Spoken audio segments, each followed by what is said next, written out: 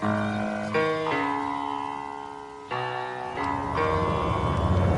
right club. Be the right club today. Yes!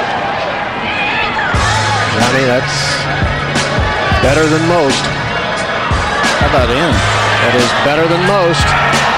Better than most!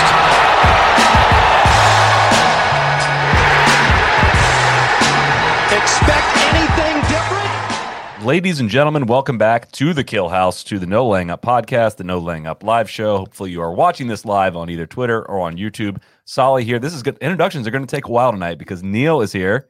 Solly, it's great to be here. TC is here. Always a pleasure, sir. DJ Pie is here. Great to be here. And on the line, we don't have 5 microphones in the Kill House, so we'll actually have a better capability to do a 5-man pod with Randy in Denver. Hello, Randy. Hey guys, sorry to use up the listener line each of these days, but appreciate you guys having me back. Not only that, the intro took so long that Callaway has had to, unfortunately, cede their time for advertisement on this podcast this week. They actually elected, in honor of the Masters and the limited commercial interruption, they could have gone a lot of different ways with that. They could have, told you about the 3 out of 6 guys they had, 3 out of the top 6 guys they had on the leaderboard. Could have done that. Could have done a what's in the bag for Xander, Rom, Leash, any of those guys. Could have just let TC talk about Leash, which I think we'll probably do. You're going to get that anyway. But they elected not to. They could have sent you to CallawayGolf.com, to check out all the content they have for Masters Week, but they didn't do that, right? They didn't. They ceded their time. They could have sent well wishes to Joe Ford with their time. Right. Limited commercial interruption. Proud partners. Thank you. Again, we didn't see Joe Ford this year. I know. I think it's time to be worried about Joe Ford. A little worried. Hideki Matsuyama is the champion of the 2021 Masters. What's your Randy? Let's go to you first. I feel like you were pretty pumped up there on Twitter there, watching those final few moments. What a lots of different ways I can go with this take. Let's play it straight at the beginning. Very cool. Great for him. Worthy champion this week. Great for the whole country of Japan, their first men's major champion. So the caddy moment, I'm sure we want to talk about that. That was so cool. Yeah. Bit of a boring day of golf, though. I was kind of ready to get on with it at about the turn. I was good. Just a little flat today. Randy, you're just pissed that they're actually growing the game now. The game is now officially it's grown and it's too big. Yeah, it's getting real big. They're drinking a lot of milk. This genie's about to get out of the bottle. I hope everybody understands the ramifications. I heard an outrageous number tied to this today. On what do we think this means for Hideki in terms of like fortune over the course of his life, in terms of what the Masters means and his status as an athlete / celebrity in Japan. I heard a B number thrown out for how much it could mean to him over the course of his life. That seemed pretty big, but I think it's safe to say the point being that there's a lot riding on this in terms of that we probably as Americans aren't familiar with. We can still talk about it and act like we understand that, that it's a big deal, but I think it's probably even bigger than we have grown to understand. Is that fair to say? There's a lot of people in Japan, and they ride for their countrymen. So I'll be tracking the Nomura stock price tomorrow, the Lexus stock price. Let's see how the partners are doing tomorrow. I think that'll be a good test case. Indeed. We were both very excited to see Indeed on the collar there. Oh, that's right. Yeah, they help people get jobs. Exactly. Sorry, maybe the B number was Japanese yen though. That's possible. Well, I didn't want to say that. I didn't want to say that as well. Interesting. Could have been a billion yen. Yeah. But no, I think on the whole, Japan as a sporting culture and as a point of national pride, like as a percentage of the population, they're a hell of a lot more into golf than we are here in the States. Yes. Yeah. That's well said. Would definitely seem to be. And it's interesting watching Hideki. This is total projection because, of course, we don't hear him speak when we hear him speak in Japanese, but he seems very uncomfortable with the spotlight. And I think it comes with it just almost like he, to understand English, probably needs to read lips a little bit. But like when Xander and Xander's caddy are congratulating him, he just looks so uncomfortable, kind of like, what are you saying? I'm trying to still understand what you're saying to me and interpret what you're saying. It doesn't look like, we got a glimpse into what it was like emotionally for him to do that. And I think, which is what, sorry to cut you off. That's what made the, I forget what Shaq Ford was calling it, the Venice cam. I think the steady cam, the shallow depth of field cam. That's what made that so cool, right? Was like, there's no one talking to him. It is just purely him soaking in that moment and fist pumping with everybody and just trying to wrap his head around everything and just walking to go sign a scorecard. That was awesome, man. I mean, that moment's always really cool, but in a weird way, it's yeah, and in a weird way, it's almost cooler when you don't have that long history to go back on with a guy, right? Where it's just you kind of feel like you're really like seeing this guy have a big moment for the first time almost, even though I know he's won a bunch, but he just doesn't feel like I'm totally with you. It just doesn't feel like we, in America at least, we really get like a window in, and that was really, really, really cool. I think conversely though, from what it sounds like in Japan, they don't really get a window in either. He sounds like he's just notoriously shy, and which is okay. Oh, totally. Like I think that's more interesting than somebody like his friend Kevin Na, who was standing there, thirsty Kevin. But like Na catching strays. Weird. Jeez, TC. But yeah, I think that's he's a very, because he's been under an immense spotlight for the last decade plus, more than I would say anybody this side of golf except for maybe Tiger. It does seem like there's whether it's he does it to himself. It seems like there's a lot of weight on his shoulders, pretty consistently over the last 5 to 7 years. One thing I noticed in Butler Cabin was, it's a lot of one word answers until Nance asked about Japan. And I think he gave the most, thoughtful, or it seemed like that's the one that got him to open up a little bit, which I thought was really interesting. It was like what, kind of asked him about his pride in his country and everything. And you could tell he almost was like that you could see a little bit of emotion there. So I thought that was pretty cool. This could be, I'm willing to hand up. I could be totally outside my depth here, speaking on, golf in Japan and its perception. But I think a lot of the blow up has to coincide with, it was probably right before this, but a lot of it probably has to coincide with Tiger, right? And a lot of his, especially his really early career, I would think. And I feel like Japan has kind of been looking for their guy to be that world beater on a world stage for a really long time. And I think you saw it with, Ishikawa almost kind of getting crushed under the weight of that, it seemed like. And Hideki, I mean, I feel like it has to even just go up to another notch when you almost kind of move on from Ishikawa into like, no, this is the guy. He's going to be our guy.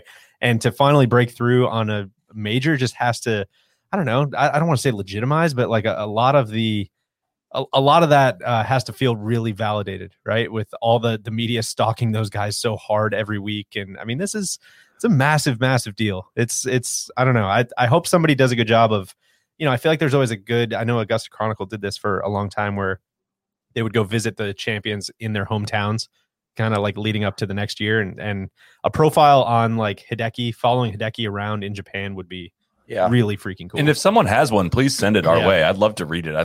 I hate not knowing anything about Hideki, which is probably on me a little bit, but like I hate not knowing what golf means to him. I didn't, Nance did mention his wife and daughter or child that I had not made, and we talked about it this on the live show, I think last night, but it is weird to just watch someone that you almost, I don't want to say I don't have any emotional energy invested in, but like I haven't had an avenue in to invest emotional energy into him.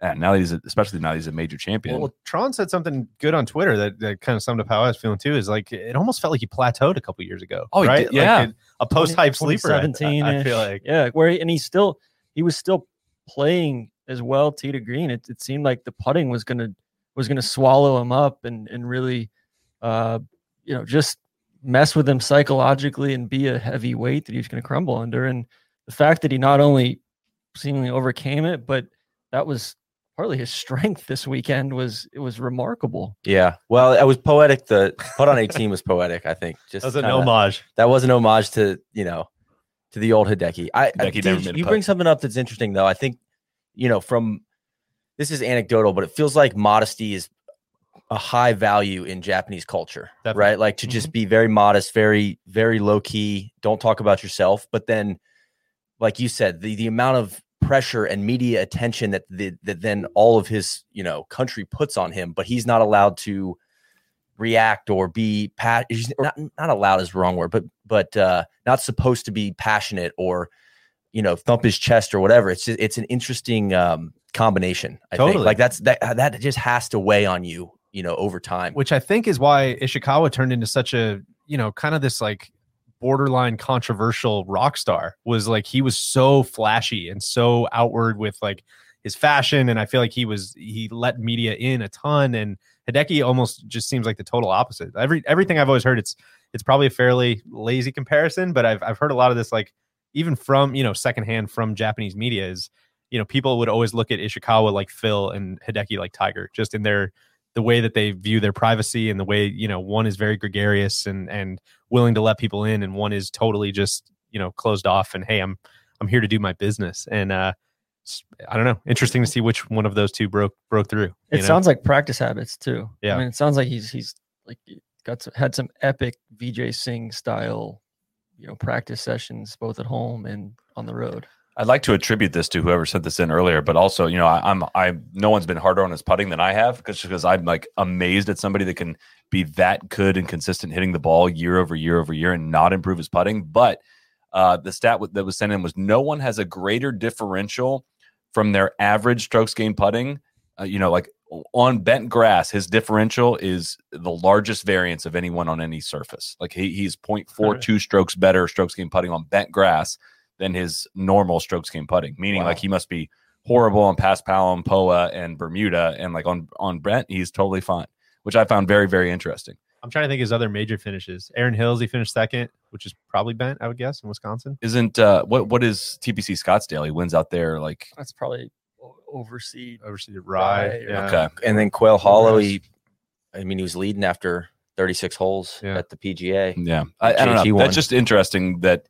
His putting stats are very, very bad. And we're talking about a guy that was number 2 in the world at one point. Talking about a guy. And he's now he's kind of forgotten. He's been the forgotten man for a couple years now. He was the forgotten man on Thursday. We said. Yes. That's the thing. This feels like it was supposed to happen 4 or 5 years ago. It feels like it was supposed to happen 2016, 2017. He won how many times? He won Waste Management in 2016, and then he won HSBC Champions in 2016. And he won twice in 2017 as well. And he won over in Japan. Back-to-back Waste Management in Yeah. playoffs. I didn't I kind of blacked out. Didn't know that He happened. was runner-up to Brooks, too. Hand up on that. That's crazy. Speaking of back-to-back, how about Japan? Just huge, sweeping the Augusta, the 2 weeks in Augusta. God, I was so Roses wilting in both tournaments that we didn't get the Japanese broadcast at the end there. I know for the final call. That was such a bummer. I think they got put on notice that oh my God, we could get replaced. Yeah, like this is Randy. What do you think of that? Yeah, I know you probably that made you wake up from your nap, maybe. Sorry, I was trying to signal to DJ that I got his Roses wilting joke. So can you repeat the question to me? Everybody else got it too. They just didn't laugh. I was gonna say the when they piped in the Japanese broadcast in a couple spots on the second 9, I really that kind of woke me up. I was like, God, some energy. You can tell these guys are locked in. They're hanging on everything. And then we Icarito'd on 15. That was an excellent call there by the Japanese duo. Yeah, Ami Nakajima. For sure. I really liked your tweet, Neil, when you said had they just switched the television feed there at the turn, it would have been a much more entertaining broadcast down the stretch with the Japanese signal. There would have been a hell of a lot less breathing. That's well said. Kudos to CBS on that. That was a cool flexibility, and like when you're trying to really humanize this guy that people don't really know much about. That was an awesome idea. I was really glad they did that. Just flipping through Twitter, I saw Jane Park's tweet. She said, the respect that Japanese people have for not only people, but places and things is so endearing and wonderful to witness. And she says that with a quote retweet on Hideki's caddy bowing to the golf course as he put the pin in and then won on the 72nd hole. I think that's so cool. I wish that that's something. Japan's one of the places that I've never been that is sticking out to me as number one top on my list of dude, how have I not been there? Come on. And that really that kind of thing makes me want to go even more. And going back to the golf stuff too. Shibuno winning a couple of years ago on the LPGA, Smiling Assassin. Well. They're on a freaking run right now. Yeah, and now they get the Olympics. What better timing to take it into Tokyo this summer?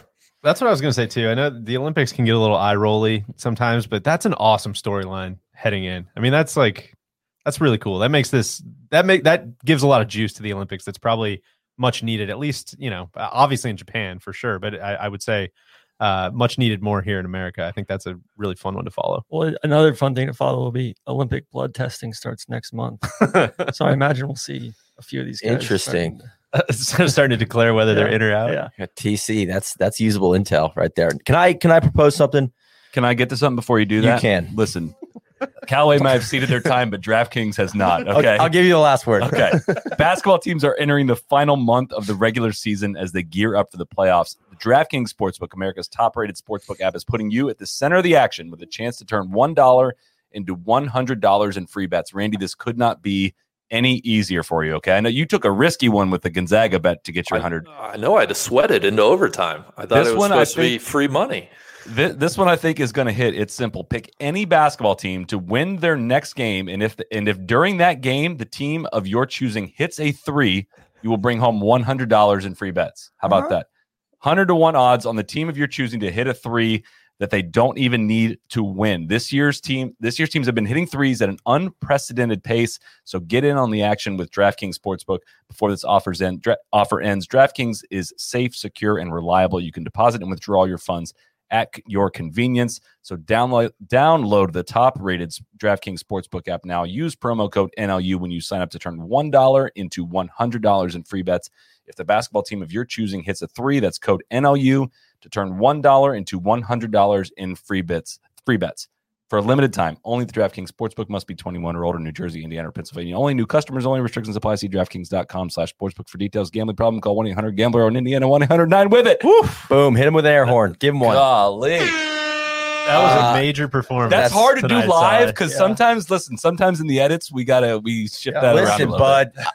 Don't I know? Okay, I get it. All right, and I don't want to hear about DraftKings right now. I'm back in the pouch tomorrow. I do want to talk about DraftKings a little bit. We'll get to that, but you had something to propose that I cut you off I would like to say Matsuyama won this tournament, but I think there was a bit of a crowning. Before we get to Xander, let's break down Matsuyama's play a little bit. Okay, we've talked a little bit about what it means from a higher level perspective, but came out in bogey number 1. Kind of thought you're gonna let people back into it. Not a good tee shot. Not a good start. I was talking to Troy. How fast were things moving just on his downswing on number 1? That had to feel no. Oh, shit, I'm not ready. Back off. He actually kind of lucky that it ended up where it did. It looked like it could have got all the way to the bushes over there. Somebody pointed out this is the first time in 3 years that there's been the long wait for the final pairing to go off on Sunday at Augusta. Yeah, true. Morning weather delays, in 2019 and morning in 2020 in November. Birdie's number 2 played just extremely solid major championship winning golf on the front 9. The up and the par on 5. Par on 5 was unbelievable. Sexual. Birdie on 8, birdie on 9. It felt over. Crazy how few people hit it in that bunker on 5. It feels like, right? I mean, I know it's death and you're trying to avoid it as much as you can, but with a hole that's so long where everybody's trying to just get it out there as far as they can, it's that felt like a death sentence. Great pin today. Yeah, that was awesome. I think Leash and Rose, like watching them lay up in front of those bunkers, I think that's the play because otherwise so many guys are just blasting it way down the right. I was impressed with Hideki's tee shot into 6 up on the ridge up there. He shot in a 7. I mean, 7 was awesome. He missed like a 4-footer on 7, 5-footer on 7. Yeah, that was the only putt that he really struggled with. I felt like all day. Yeah. No, I would say he struggled with the 3-putted 16, and that was so hard. That was on the tee shot though. Yeah, and everybody 7 was glass. I mean, I think that was probably top 1 or 2 fastest greens on the golf course today. So it goes into 12 with a 6-shot lead. Made honestly a really smart bogey because it felt like all he had to do was just not make double there. Just hit in that back bunker, chip out to the fringe, 2-putt, make bogey. You're fine. The birdie on 13 was insane. Couple lucky breaks in that one. Listen, hitting the tree very solidly, coming back out in the rough, de-lofting a 5-iron and almost going into the azaleas. That ball bounced backwards towards the green, going long on a missile. And then an insane chip to get that one close to make birdie there. And then 15. 15 was where the things got a little bit interesting. 235 in. Were you guys thinking layup at all? Randy, were you thinking layup? No, I think, he worst case scenario is what happened, which is still, you should make a 6 there. I feel like layup brings in a whole host of problems if you overspin a wedge or, chunk your wedge a little bit. Then you can bring in the 7 or 8. I wasn't thinking layup, but I was also thinking put it in that right bunker. Yeah. Like that's like, I mean, it seemed like he kind of was going for the dagger there. And it was like, hey, like what's, why go right at that pin? Maybe you just overcooked a little bit, did the same thing on 13 there. But I mean, I think I understood going at 15 more than going at 13. And I think going for it too, it's like I might as well hit the hard shot now.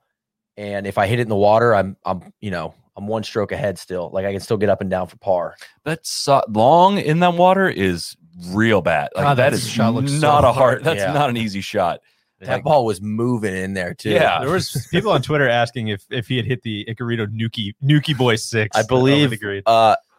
Yes, I'm getting word that certainly was a Nuki Boy.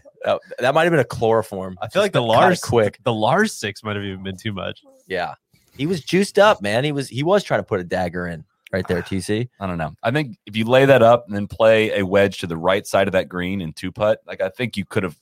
Not guaranteed that, but that was gonna be safe. It felt like an unnecessary risk, but at the end of the day, I appreciated the hell out of it after like Rose laid up yesterday on 13. If it's a 2-shot lead, send it. Like I'm with you there, but that big of a lead, like the only thing that could happen that could go wrong was hitting the ball in the water. I almost think the opposite. I think I don't know. I mean, I know it's just all judgment, but I think he made the right play. I'm with Neil where, I have this shot, worst case, it goes way long into the water. And then, like I said, it's a difficult chip, but you're still kind of looking at 6, worst case 7, where, we've seen guys, Justin Thomas on 13, like that's no gimme wedge shot on 15.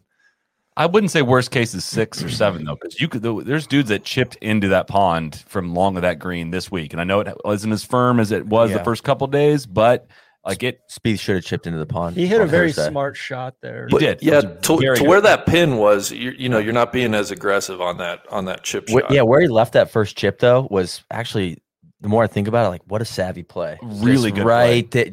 That was so comfy. Like, okay, now we're just gonna putt it from the fringe and we're fine. We are so fine. And then the bogey on 16. I mean, he missed the ball, missed the funnel. Randy, after today, how do you not love the pin on 16? I just think it's stupid. How is it stupid? Is it too easy? It's just not very fun for me. I don't understand what the big attraction is. You're still. I mean, it's. You saw it today. You saw it exactly. You can make birdie if you stuff one and get the ball right, but if you miss it, you make bogey or double or triple if you're Xander. Yep. I don't. There's so much that can happen there. Randy, I would offer you a compromise. I'd ride harder that the Thursday pin is dumber than the Sunday pin. Thursday pin's up front. Thursday pin's funnily up front. Yeah. Whereas at least Sunday is like you're up by the bunker and it's closer to the water and so many hard putts to that pin. It's a lot. Yeah. There's a lot more 3 putts. It feels like the one that. So I agree. Thursday sucks, but I think Sunday was actually pretty fun. The one that Hideki had where he's back to the hole. That was sweet. Yeah. The putt I was referring to on 16 was the 5-footer back the other way. It was probably a little longer than that, but that's not an easy putt either. But I mean, I don't know. I love 16. The Sunday pin on 16 is a birdie or bogey pin. Like there's not, there's a decent amount of pars, but like things can happen there. I don't know. It's more fun than like Stinky Nandina, I'd say. You're damn right it is. Fucking 17 sucks. I like the pin on Stinky Nandina. Have you ever noticed that every Masters Sunday, leaders come off 16, and what do? They go to commercial on 17. 17 is just a giant. It's like a piss break for the broadcast. Like it's the whole. It's not there. Nothing happens there. It sucks. I mean, the green. You're right. They finally showed a camera angle from on the right side of the green before Xander putted. That I finally got a sense of how sloped it was. And then they moved away from that camera angle. I wish they would have stuck with that camera. Yeah, and it's like it's a combination of like maybe the hole isn't as bad as I'm saying it is, but I don't get anything from watching it on TV. That's my problem with it. That's fair. Well, the Eisenhower tree's gone. Ike's gone. It's unbelievable. It's just there's no identity to it. It's just boring for me. Spieth made birdie on 17, and I thought he had to hit 2 really excellent shots to do it. Yeah, that's great, but I don't have a sense of how excellent those shots are. Is my point. Sure, right. I don't get, you know what? I'm not understanding how difficult it is. Whereas when I see someone make birdie on 10 or on 11, I feel a lot more like, wow, what a golf hole they just played. 11 stings. Number 11's in my doghouse. I was just going to say that hole's so boring. They've ruined it. They're on 5 too. I know. 5 sick. 5 is, I think, the only proper par 5 on the golf course. But I think that 11. There's just no. I don't know. There was a lot of people talking about this on Twitter. I know I'm certainly not the only one, but the what really shined on 11 this week was that runway right of the fairway that showed so obviously where the hole used to extend to. Yeah, how the green was designed to be played, where you're supposed to play it up that right side to get the proper angle. We saw, I think Adam Scott had a shot over there. I think Leash had a shot over there. Hideki did Saturday. Yeah, and when you see it come in over there, you're like, whoa, this is actually a great angle over here. It's like, yeah, well, I think that's kind of how it's supposed to be played. There's no doubt in my mind that the Riddler fixes that. Well, don't you get at least though on 11 when they show that approach? Like it makes me nervous. It's like it looks like a hard shot on TV. Oh, super right. Hard. That's why it's like but not like good hard. I think. Yeah, I know. I agree with you on that. Like it's not. The hole could be better, but the point I'm trying to make about 17 is that I just don't like get any sense of how hard it is. Yeah. Right. Well, on 11, it's so hard that everybody plays away from it so much that it's actually like takes the excitement out. There's no variance at all. Well, that's what I mean. Nobody hits it in the water anymore. You know, like they need to penalize. I don't know if it's bunkering or you know, shortening the hole, changing the angles, but that pond might as well not be there anymore. How about Rose hitting that back bunker? DJ and I were like, man, I didn't even know bunker was there. I don't think I've ever seen anybody hit it in there. It's like, yeah, of course I've seen that bunker, but I've never seen anyone in it. That was the first time I've ever seen anyone hit out of that back right bunker on 11. Contrary to all of this, I feel like number 3 shined really brightly today, so especially. So turn 17 into something like that. You know, give me some excitement down the stretch. At least be able to flex 17. We're moving. We're moving on. Right. This is a fatwa on stinking Andina. We get it. All right. The millennial one's Augusta, if you're listening, I know. Yeah. All right. I'm sorry. I'm done. Can we get to Xander now? Is it time? Yeah. We skipped over hold on. We skipped over why 3 is cool. Go ahead. And I have one more Hideki question. DJ, do you want to talk about number 3 first? No, I just think it's really interesting. Like, you know, there's a lot of different ways to play it, right? And we were talking about what made the most sense. You saw guys taking, especially in those last 5, 6, 7 groups, you saw guys taking all kinds of different routes. Zalatoris banging it up there, 20 yards, 30 yards short of the green and making a 5. Leash laying back and making a 5. I mean, they're like Xander seemingly doing it exactly how you're supposed to, and then not executing the second shot and watching it kind of roll back to his feet. It was just that was a horrible second shot, though. But I think that shows, like, you know, just what kind of knife's edge it is. It was 300 really cool. 350 yards. That hole played to a 4.24 scoring average today. And it wasn't awesome. It wasn't like they lost the green or the pin was absurd. It's just in a really challenging spot, and it's all about contouring there. Like there's nothing. I mean, those angles. Yeah, that thing that's not coming from like bunker. You know, a bunker that's everyone was driving in or anything like that. It's just angle, elevation change, and mounding and slope. That's all it is. Yeah, seeing guys lay back to 125 yards on a 350-yard hole with no bunkers up by the green, like that speaks volumes, right? Yeah. One more thing on the Japanese golfers, guys. I'm telling you, prepare yourselves. Takumi Kanaya, he's coming. Okay, he's coming. He was like world amateur number 1 for almost a year, over a year. Where is he right now? He's coming. He's en route. Yeah, like he's on his way. What is he? What tour is he on? No, he's in the top 100 in the world. Okay. He's with a lot of those boats that are kind of stuck off the harbor right now. There's a lot of trans-Pacific. We need some tracking information. Yeah, exactly. Randy, we'll be here soon, though. What was your question, Randy? A couple people on Twitter were asking, does Bob Turner get invited to the Champions Dinner next year? Does he get let inside? Question. And if so, does he get a plate of food? No, it'll be like the wedding band. They'll you can have it, but just not in the room. Yeah, but they'll pay for the dinner, but it has to be outside. It's always awkward when you look over. The wedding band has their own table. They're pretending like they're one of the guests. Because that's golf's sacred. That's maybe golf's most sacred space. Like, and then does he just champions only? And like, what if Hideki can't talk to anybody? Gosh, what if he doesn't want to talk to anybody? God, that's maybe right. Maybe he doesn't want the interpreter to come because he doesn't. He's like, no, I'd rather just not. I'd rather just eat my food in peace and hope you guys enjoy my menu.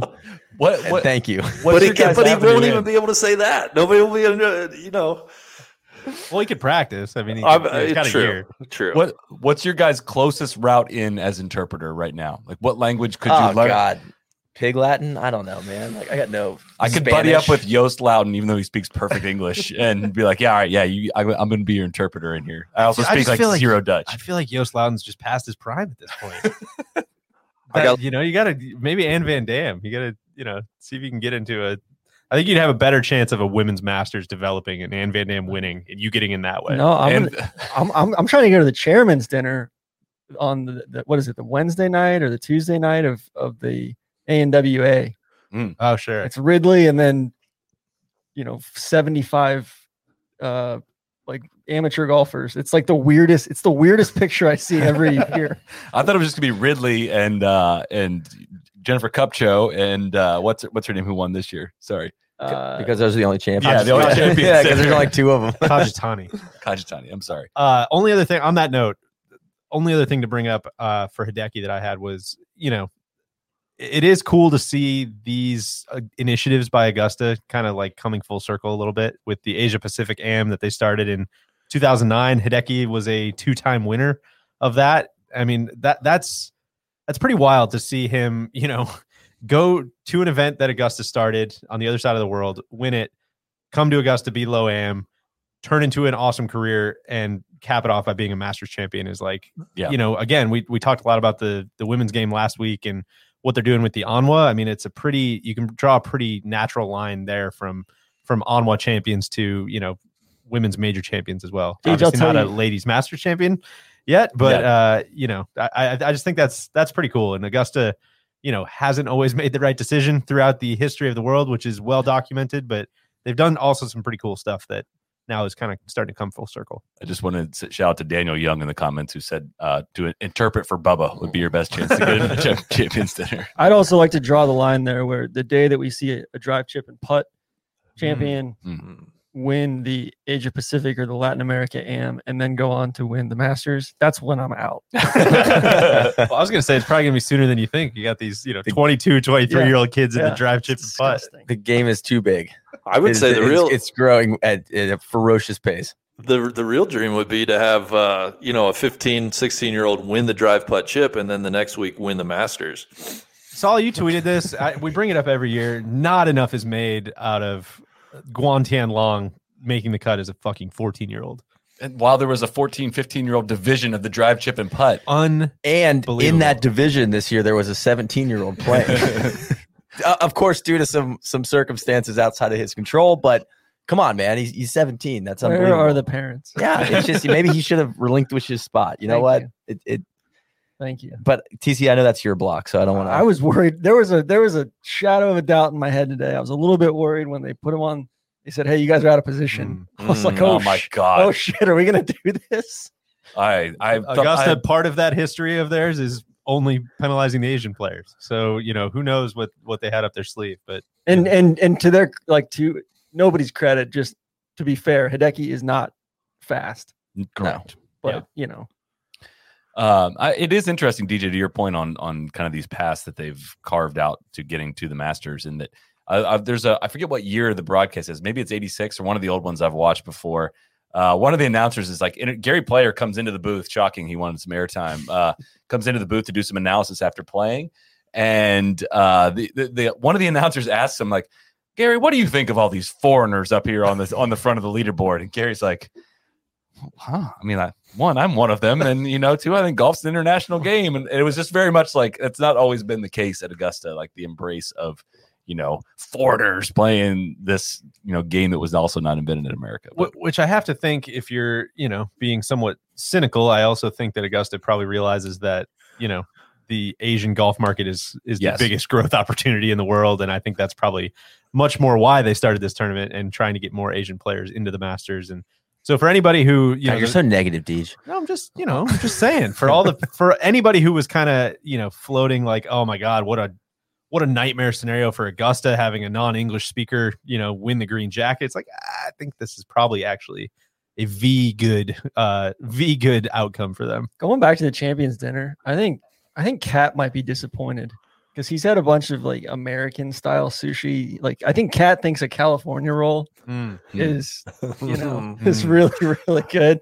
Like they're gonna show up with heavy sea urchin and all sorts of crazy shit that Kat's never had on an omakase menu, and he's gonna wait. This isn't sushi. This isn't my spicy tuna roll. Come on. Kat's a heavy soy sauce dunker, I bet. Big on the wasabi. He's got a lot of ginger and wasabi. He's watering down the flavors. I want to talk Xander, and first up, I want to start this by saying I couldn't help but notice on 16, it looked like he did not have his yardage dialed. He did not. Do you see where I'm going with this? I do. You know, yes. going back to yesterday. and on 15, it looked like. Does Tron see where I'm going with this? No, Matsuyama didn't have his yardage dialed on 15. So we had back-to-back holes. And I know what that's like. Solly on 17, on Saturday, he didn't have his yardage dialed because he did an Icarito. So. Hate seeing that. We here at No Laying Up have our yardages dialed. Thanks to Rapsodo. Rapsodo.com/NLU. $75 off your own mobile launch monitor when you use code NLU. Offer ends April 13th, so get on that. These things are incredibly accurate. They're within 2% of a unit that costs $20,000, and this one costs $425 when you use our discount code. Does that sound like a good deal to you guys? Yes. The Rapsodo mobile launch monitor app automatically tracks stats, stores video with Shot Tracer. You can go back and watch your swings. You can learn about your launch angle. You can learn about your club head speed. You know, I've been doing my thing. I talked about it last night where I'm charting every club head speed and looking at my averages, looking at my high swing out of every 8 swings, trying to get some speed. It's always going to Bryson's Instagram and just doing whatever he does. Yeah, trying to get some more speed. I've been DMing my results to Bryson. He hasn't not seen any of them yet, but I'm sure he just hasn't been checking his phone. Super busy. His phone's been all weird. Yo, I don't think he's gonna call you back. I know. Candidly speaking, this is one of those units where I'm like, wait, this thing costs $425. It's insane. Are you kidding me? You can also use it on if you want to become a vlogger, and you can use it on Wild World Golf and things like that. It's like a $3,000 piece of machinery. There's a lot of It's use so cases. easy to use too. It takes 2 seconds to set up. It's very portable. It's the size of a rangefinder. You can use it indoor and outdoor. So again, rapsodo.com/NLU. Promo code NLU for $75 off. Offer ends April 13th. And now we will bring you the final hour of the show commercial free. Yeah. All right. So I want to dig into the Xander round. I want you guys to answer the question I had earlier. Was Hideki crowned today? No. Yes. I'm going to say no. I He came with a 4-shot lead and he shot But one then- over. That was exactly coming in. I know, but God, when he shows up and misses bogeys 18 and finishes at 10 under? Like, If he needed to par God, 18, I think he exactly, would yeah. have. This is exactly what we were saying yesterday. Is Augusta lures you into thinking more people are in contention than they actually are, right? And it's I don't know. There are a couple stats that I really like. This is now I think 24 champions in a row that have been within 4 shots of the lead going into the final round. So if you go by that, I mean, it's like there were really only the 4 guys. I wish that you were- would have gone by that today, so I didn't have to listen to you pump up Stinky Jordan all day. No, I fall for it every year as well. Every single year. I just, oh my gosh, there he is, man. He's to 7. If he just does this and this, but I don't know. I'm with you, Solly, that I think if, it probably looked a lot closer than it ever was, right? It was close on 16T. Yes. Yeah, Neil, I'll say this: macro, it was not a crowning. There was a micro crowning. he though. played That's he what played well 16T. enough to win the tournament. So I'm not trying to take anything away from Hideki, but 17 and 18, it's just so frustrating. It's like, man, we have a golf tournament here, man. If you just take 7 iron instead of 8, like that's so. Yeah, you can't let that happen, Xander. I just can't do that. I'm afraid he listened to the podcast where Bones, said, whatever it is, Sunday at Augusta, the ball goes further on 16. That was interesting nugget he said in the post-round interview too. He said talking to some veterans and everything, they said, play the win you feel. We were playing, we felt down and off the left. I flushed it and it didn't go. And there's just a question about whether or not he actually flushed it. But That's my question is like, and then Dottie said wall of wind. yeah, I was like, what? I don't think there was a wall of wind. Maybe there was a little if gust. She's out but- there. Maybe she's feeling something. Yeah, I'm from my thing seat, came I up- didn't feel anything. I didn't feel anything. Yeah, no, I'm not gonna That thing came tell. up I'm not gonna very say that short. Dottie didn't feel any wind. That's fine with me. It was a good 10, 11 yards short of where it needed to. Yeah, it wasn't close. Right? Correct. Yeah. Yeah. I think talking about Xander, you got to go back to like 3, 4, 5 was where Yeah. he really lost the plot. And then, Yeah. he birdied 7, 8, 12, 13, 14, 15. Like he tried his hardest to get back in it and did a great job. 6 birdies in 9 holes. But man, the bogey on 3 was bad. The one on 4 is really tough, and then the one on 5 was just sloppy as shit. That was 5 was a bad hole. I'm a little gutted because I feel like I like Xander. I find myself rooting for him. You know, it's almost like a fool me once, shame on you. You know, fool me twice, you're not gonna fool me again. It's like now it's like, dude, you're just letting me down. It's like he's not. I know he's not closing, but then his interview afterwards, I just like his awareness. I thought he gave a really classy interview. He explained exactly what he was thinking. I thought that was a good window into like, you know, that sucks, man. Like I feel bad for him. Like I want him to break through. That's just how I feel as a fan. So, and I'm curious, does he bring that out in you guys at all? I think where I'm at, we were talking about it downstairs a little bit, and from a very, casual golf fan's perspective, I almost feel like Xander kind of needed this day to become more popular, if that makes sense, because I feel like there's a lot of people that probably don't feel a whole hell of a lot towards him. I think people recognize his name because it's a unique name, and beyond that, I don't know what the casual golf fan can really like tell you about Xander. You know what I mean?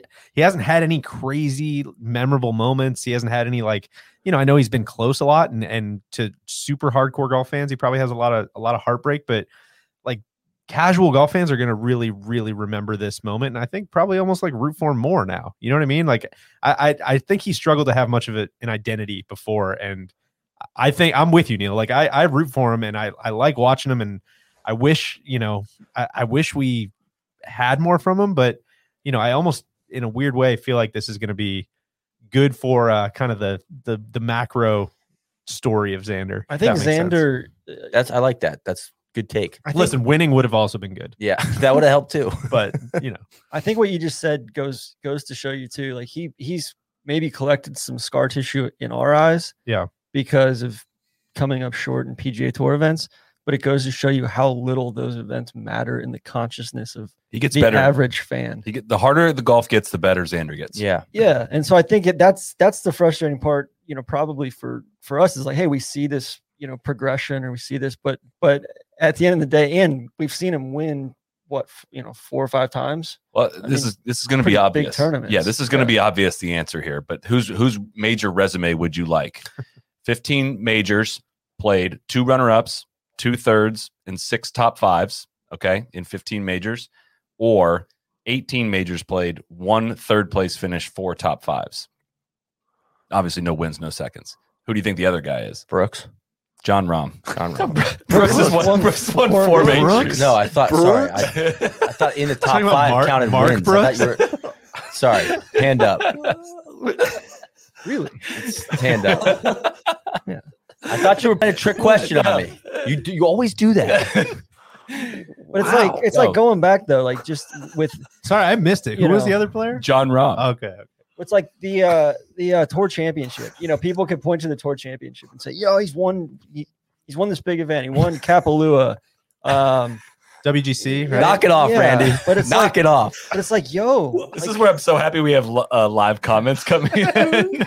I wish we could edit that part out. You guys are right, but why male model? Yeah, unbelievable. God. But it's like, yo, check it out. Nobody gives a shit about those events. Yeah. It's a mechanism for distributing a bunch of money. He's a rich man's pheno.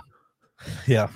I think it's too early to call him that. That's unfair. That's unfair too. There's a lot of people come to the chat about Ricky. He's the new Fowler, which people, he's 3 or 4 years younger than Rick, though, right? Yeah, and I think that he hasn't been overexposed in the same way. Is he approaching that potentially? I see a little bit of maybe not with the putting scar tissue, but I see a little bit of Matsuyama's career trajectory with Xander, where won a lot when he kind of came onto the scene and then stalled out and granted Xander hasn't stalled out, but hasn't won in a couple of years now. Yeah. I mean, Ricky's got 43 major championship appearances and 8 top 5s. Xander's got 15 major appearances and 6 top 5s. So I know strong. I know this. Yeah. It's a really good major record. I know you can say the same thing about Finau too, but there's something to be said also for, and I know we've mentioned this on the show before too, but when you go talk to players and caddies and anybody in the game, like Xander is the guy that everybody talks about, right? I mean, like he does all the right shit. Yeah, works like his ass off. Everybody is so impressed by him, and like it's gotta click at some point. I hope it does. I'm rooting for him. And if you go watch a shot on 16 again, it bounces in a little different way, and it's very close. Well, I'll also say I want to give him some credit too. Imagine like you could tell he was gutted when he hit it in the water on 16, but he kept it, like he had the ability, like he's not freaking out like Billy Ho. You know what I'm saying? Or like Rom, like there's no like fake club break. He just bites down, just kind of grits his teeth, and just I got a ton of respect for that because I can't do that. You know what I'm saying? Like super well adjusted. Yeah, just you got to swallow this one, man. Just keep grinding. And then he came back and he had 2 solid holes, and it wasn't enough. He had a great putt on 17. It's just like, damn it, man, one shot. So, which is almost what I'm getting at, right? Where it's like I think when he does break through now, like I think this just makes it even better. Yeah, I like that. I think you're right, Deej. I just think at the end of the day, he's gonna be top 5 in the world after this. Like we expect a hell of a lot out of him, right? And there's not enough majors to go around. But I think by the time he turns 30, if he hasn't won a major by the time he turns 30, it's like, all right, then it's ready to, I'm saying the same thing about Tommy Fleetwood. I'm kind of the tack. How old's Tommy? Tommy might be older. To your point though, Tron, like it shouldn't really be glossed over. The swing on 16 was one swing. The golf through, Tommy's 30, so he might be dead. 3. Tommy's out. Sorry. The golf through 3, 4, and 5 needs to be acknowledged as stinky. And just like that was where it got away. And like needlessly careless, right? Where and then because I think that's the frustrating part too, is you see the highs, like going back even to the drive on 13, for instance, was unbelievable. I mean, he laced that was probably one of the most impressive shots of the day. And then the approach into 13 was really good too. And he missed the eagle putt there, that wasn't a great effort, but 4 birdies in a row. It's like, God, man, we're vibing, and Hideki's feeling the pressure, and he just that's what like Randy said, it was a micro crowning. Or took all the pressure off. Watching him at the Tour Championship when he was coming down the stretch, hitting big shot after big shot. Like I know we should on the Tour Championship, but he's shown a propensity. Like he may be on a bad run of it right now, but he's shown a propensity in the past for being able to hit the big shot in the big moment. My issue with him is it's never clean, right? It's never like just 14 holes of dominance. Like it's a lot of up and down within it. Overall, really, really good, obviously, but like he never has that, oh man, he's totally got it under control right now and is not going to make a mistake. Which honestly, I know everybody will. I feel like people are going to feel like Hideki played a lot worse today than he did, right? Like I almost felt like that about Hideki for the vast majority of today's round. I mean, obviously the swing on 15 was not good, but beyond that, it was like, I mean, where else did he make big mistakes? Randy, I mean, as a big Finau guy, are you getting Finau vibes out of Xander? No, I think the Ricky one feels a little bit more accurate, but he, part of the Ricky blowback was just how exposed he was, and his profile, his results not matching his profile. I don't get that from Xander. He's a guy I don't have anything against. I want to root for him, but I'm kind of like I don't know what there is to root for, and I think that's DJ. I found myself being the exact person that you were describing about how like I don't know if this is going to make me root for Xander more or less, but it's nice to just see him. At least there's something in a spot here. Yeah, exactly. Where he doesn't make me feel much. Coming into this week. So it's just a little weird from, I think he's ranked like 6th in the world right now. It just seems something's off there. And he hasn't won in like over 2 years. Since January 2019. You guys ready to talk Zalatoris? Very. Yes. What a fucking week, man. How about Billy Zane? That was awesome. Billy Zane. Yeah, listen to your friend Billy Zane. He's a cool guy. Unreal ball striking. I hate not having strokes gained stats. I got a couple for Hideki, but that's about it. But just an absolute clinic of a ball striking week. He picked apart the par fives. A rookie does not go through and weave through all the landmines of Augusta National like that.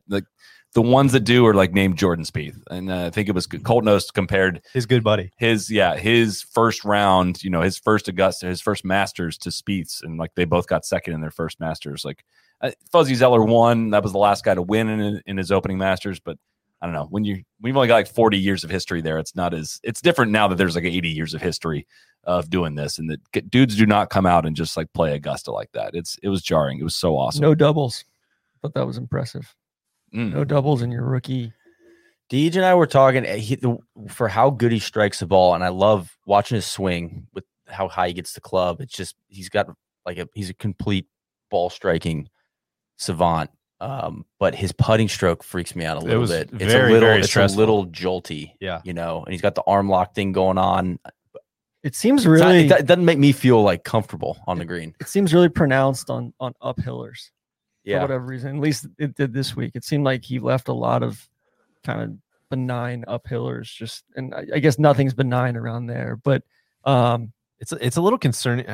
Concerning might not be the right word because he does win, and he's played it some way in the top 50 in the world. But it's weird when you see someone that young already having the long putter and the arm lock and the claw. Yeah.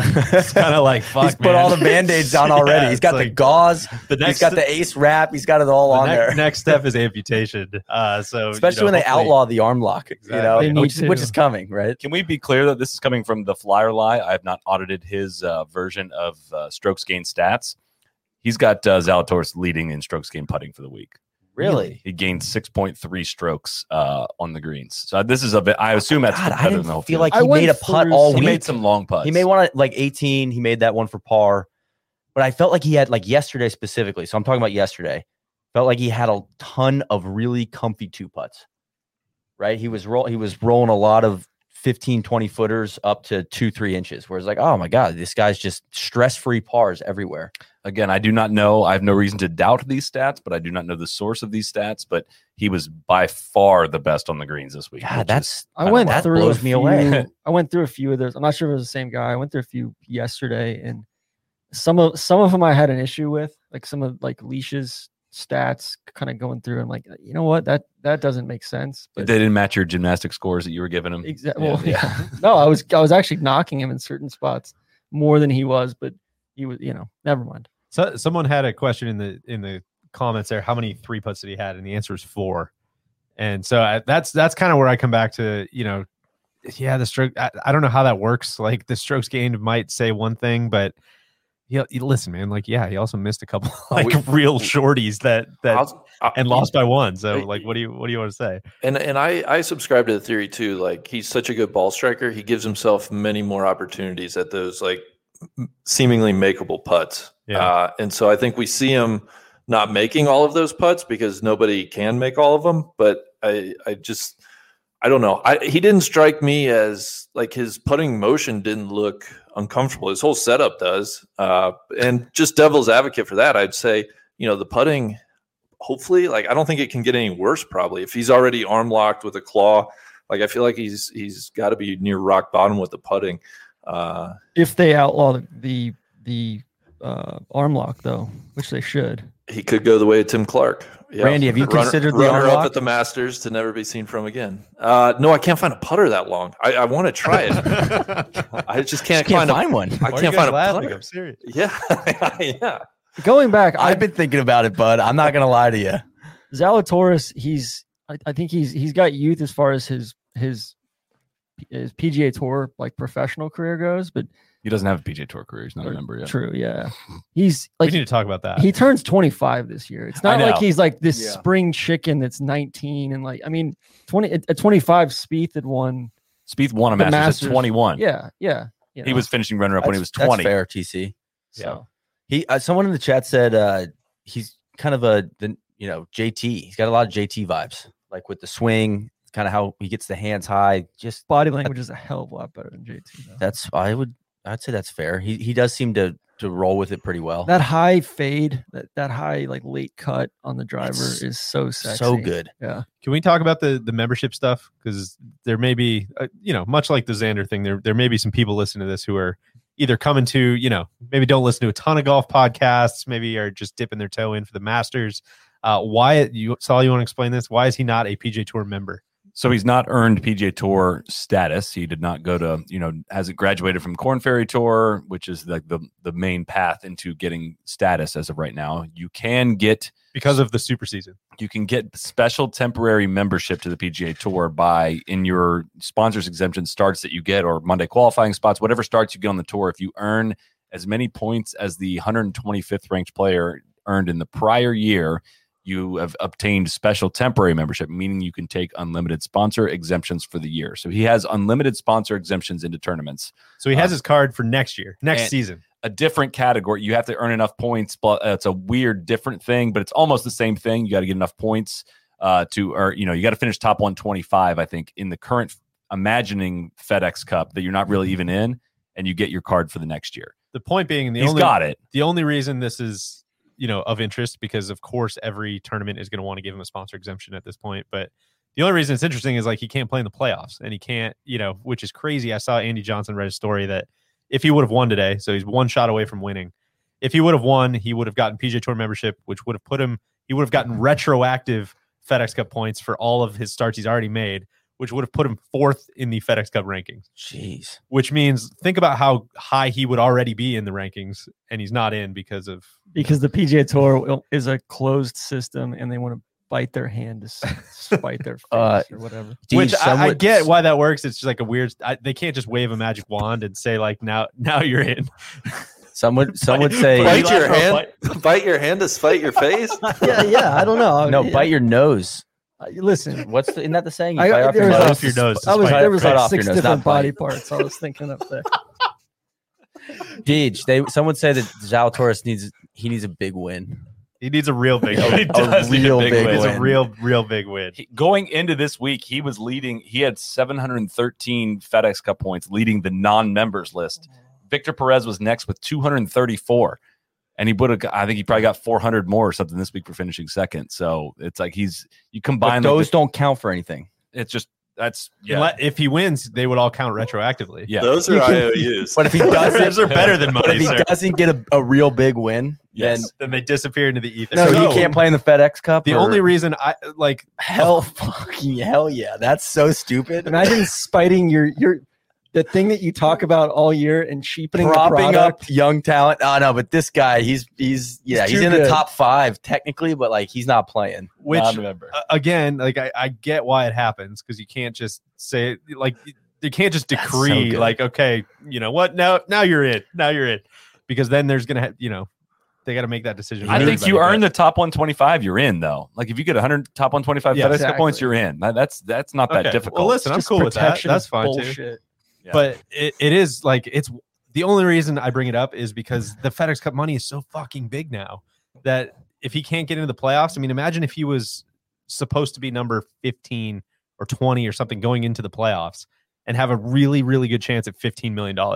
Instead, he can't play. I mean, shit, think about how much money Scotty Scheffler made last year. He should sue them. For like Casey Martin style, like sue the tour and lost income. Yes.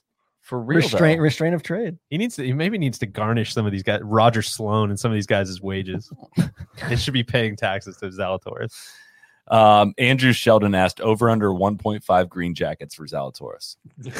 I love this. I love the question. I love this game. I'm going to take the under. So early in this. I love where you're at, Andrew, but I'm going to take the under. I don't see how he doesn't win 4. Spieth has what, 4 or 5 now at this point? I think so. God, it blows me away every time I think it's like Spieth's only won 1. It just doesn't add up. Spieth might have 1.5. Like he's got a couple. It's crazy. Did you see the stat I tweeted? That it's 6 in 2014, 2015, 2016, 2018, 2021. A total of 6 golfers have beaten Spieth at Augusta in the total of those 5 years. Does he include him? Are you including himself in that? The total of 6 golfers, and that is he's got 1 green jacket out of it. He's got as many as Danny Willett's got in that time period. That's crazy. I'm trying to wrap my head around the. I don't know where to start. I don't know where to start. Let's go with guys. Let's celebrate it. He's back. He's back. You're exactly right, Randy. It's just I can't possibly watch as much golf as I watch this week and think about where Spieth possibly could have saved 3 shots. He's you know, minus 2.7 on the greens this week, according to the flyer lie. Again. That was a joke. He should have won by fucking 6 this week. First and foremost, he needs to apologize to Greller for number 9 on Thursday. It was disgusting. When he tried to hit the punch out. Yeah, it was the most reckless punch shot of all time. He hit it off Todger's trunk. I That's can't. That's real ones only on that. I can't get over that. I mean, can you get over this? That he was first in strokes gained tee to green this week? Yeah, by he a hit mile. it so good. He hit it so good and just complete lost brain activity on a couple holes. How about the conversation on 15 today? Oh my god! Layup. It flipped over to the 15-16 feed when he's trying to lay up and it's like he's like trying to talk Greller into shooting this gap with like a 52-degree wedge, and Greller just finally is like, what do you like? Why don't we just punch out with the wedge over here? What are you talking about? It's gonna be like 10 yards farther right, but it sounded like it sounded like me and TC when we've like had way too much to drink and it's we're partners in an alt shot or something. I promise you, Tron, which blade of grass are you looking at? Are you gonna start it on that one or are you gonna finish it on that one? I promise you their conversation was more interesting. Having been a part, an outside observer to both of them. Only to outsiders. I bet they weren't having as much fun as me and TC have, If we don't take it 5 yards closer, then I can't hit the chippy cut in. What is the architect asking from us here, though? Maybe that's what Spieth and Greller are worried about. What question does Clifford Roberts want me to answer here? It was so stressful watching him all week. God, he should have. I mean, legit. I don't say that lightly. He should have. Like Hideki played great. Hideki played. It was deserving champion, of course. But God, Spieth deserving runner-up. Should have won by 3 or 4. Right? I mean, it was crazy. Do the people saying stop tweeting about him? Absolutely fucking not. Not going to happen. Like this is what is worth following golf for. Yeah, okay, that's fair. It's not going anywhere. Neil, going back, I don't want to know like Clifford Roberts. He's probably asking some. I know he was questions. probably asking a lot of questions we don't want to know. I like it between Bobby Jones and Alistair McKenzie. You went with Clifford Roberts. It's the first name that popped in my head. Or Fazio. Guys, thanks for circling back around on that. Because I was thinking, I was like, that wasn't the architect. Hey, that's wild, man. Thank you, TC. Why did Greller shave his beard? I don't know. Why did any of this shit happen? The whole week was confusing. People were saying he's got a job interview tomorrow. We're not doing that. Come on, we're not laughing about those jokes. I think What? He shaved it because why not? He's an alpha. He does what he wants. He's Miguel now. He's Miguel. It's getting hot. While I'm thinking of this, would you like to issue an apology for saying that Cantlay broke up with his girlfriend? Because we got some DMs that identify that he did not. I'm sorry. Apparently there was a born. You don't need to give more details. Born ultimatum, a born supremacy. There's a born marathon. We don't need a metaphor. AMC, so clearly Cantlay had a lot more to do this weekend than play golf. So yeah, it wasn't a broken heart. I mean, the beluga was searching for answers, and that wasn't the answer. Searching for answers in all the wrong places. So you know what? I hope Cantlay is freaking in a loving, good open and shut embrace case right now. Randy, did you have anything else to add on Spieth? No, he's back though. He might win every major the rest of the way this year. He's back and he stinks, which is right where the sweet we want to spot, be. which is exactly the sweet spot. Royal St. George's, man. Sets up great. It was concerning how well he drove it. I mean, it was just like, I don't know. I don't know if I've ever seen him hit it that good at Augusta. That's what was so frustrating. How? God damn, man. How does the shot on 18 come up short? I don't know what happened there. What are we doing? Get the big backstop to take it off of? Like, did Greller give him a bad number? Don't even take that. Stop it. Stop it. It was frustrating. I mean, we knew he was back, but that I'm even more committed now to him being back after that performance. TC, let's talk about Leash. Let's. Here we go. The floor is yours. What would you like to say, TC? Good, bad, otherwise. Give me your honest reaction to today. I talked to Maddie a little bit earlier in the week. Leash finally listened to him as far as they didn't play at all on Monday, played 9 on Tuesday, 9 on Wednesday. And so I think he was bouncing around Thursday, Friday. He was super fresh. It just seemed like one of those days where like from the very start, he was in the fairway on one. And then from the very start, he missed that what should have been a really good thing for his eye, that approach shot into one. And Maddie said it was just a different wind, or just kind of an awkward wind for them. I imagine like I wouldn't have wanted to play with Team Rose. So I imagine, that Rose is shaking his hips all over the place. Yeah, exactly. He's got the Rose shirt on, all that stuff. But he came back and birdied 2, and I thought, and then like drove it down into the Delta counter on 2, and then ended up making birdie on 2. And then from there, the lines are short though in airports these days. Exactly. Well, and you're doing a lot of social distancing. You've got the app too. Yeah, the apps exactly. in Delta's got. You don't even have to go to the counter. Like you saw that with Spieth. Spieth just skipped the whole counter. Yeah. It looked like he was going, and they're like, "No, you're good." Yeah. We'll just throw you back. Why in do you the guys fairway. call that the Delta counter? It's something we made up. It's we made it up. It's an old thing. Like you hit it down left of 2, like that's a Delta count. Check out. You're leaving for the weekend. Pack your bags. Head on home. Change Like, your you're ticket. done. Yeah. It's good. That's Leash, good stuff. And then he Leash went- lost a Shout out to Dan Jenkins, I believe it was Dan Jenkins, a lot of strokes off the tee. He was today. for the whole week. He drove it super well yesterday. which is again, that's right where we want to be. That's Well, Leash's game. No, but like Lee, he drove it super well. He had 2 bad driving days and 2 good driving days. I felt like he drove it like ass today. And then I think on 3 was where I really started to worry, where he missed that. Like he laid up off the tee, had a comfy number in, I'm sure like 125-ish. And then that was a tough shot, but goes a little bit long, makes bogey from just off right there. And then played really solid golf. Like number 5, he had a freaking laser into number 5. Had probably one of the closer birdie putts anybody had Don't all skip day. the chip on 4. The up Yeah, and down yeah, on 4 was The really, chip on really 4 good. was gross. And then like 7 was like, all right, dude, we need a bird here. We need a bird here. And then ends up coming up short and trying to hit a mega flop, and then makes bogey from there. When it's like, dude, like we got to be hunting for a bird there. I think if he makes bird there, things flip a little bit. But and then he's in the trees on 8 after that. I don't know. It just felt like he started off on his back foot and never really recovered. Yep. So Yeah. I mean, incredible week overall. Totally. The That's what I was takeaways, gonna say. just Yeah. awesome golf. No, Leash. that's fun to the watch. thing. I'm super proud of him and Maddie for that matter. Just 72, 67, 70, 73. Finished 4 shots back, and T5 with Rom. So incredible week. I am just sitting pretty in our DraftKings thing. That was Very big. good. What did you have? 120 I had 120 on nuggies plus 900. plus 900. I'll take my boosted. Shout out to DraftKings. I'll take my boosted top Australian bet. Top bloke. Top bloke. Hey, that's really cool, guys. Really cool. Neil, God, I hated seeing Mike Weir miss the cut, man. I did too. I hated that for all my friends up north. Can we talk about Talking to all you Canadians. Hate Speaking that of for us. Can we talk about the top English bloke bet today?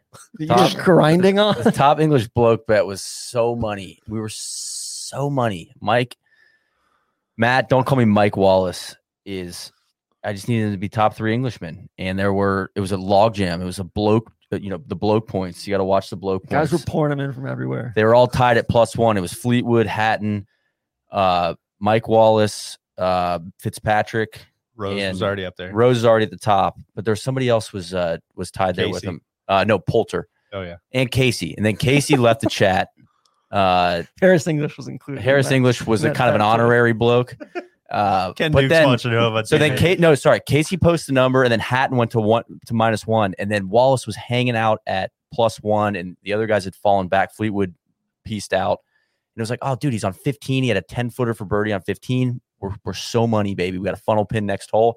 Misses on 15, starts biting his shirt, goes to 16, 3-jacks it, and then comes in and shoots fucking 2 over, and finishes 4th, like T4 for the top English bloke. Paul Casey birding 13, It was- 14, 15, and 16. It was the top. maybe personal. of all the pouches I've had this year.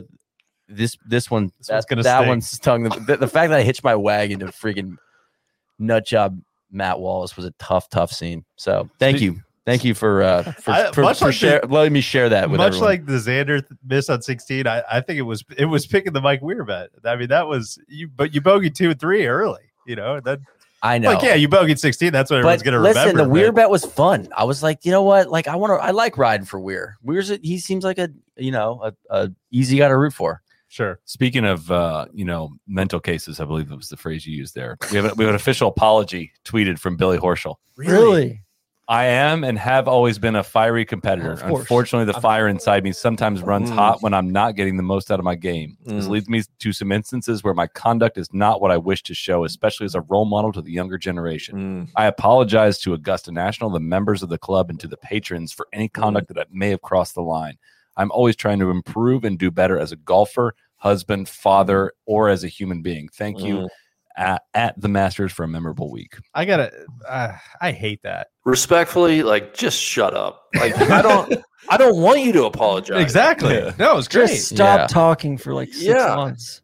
You can act however you want on the course. Just stop talking off the course. And if somebody pressured him to apologize, well, screw them. Like, he had nothing to apologize for. I'm totally with you. I did issue the fatwa. He runs hot, man. What do you want? It's entertaining. Give me more of it.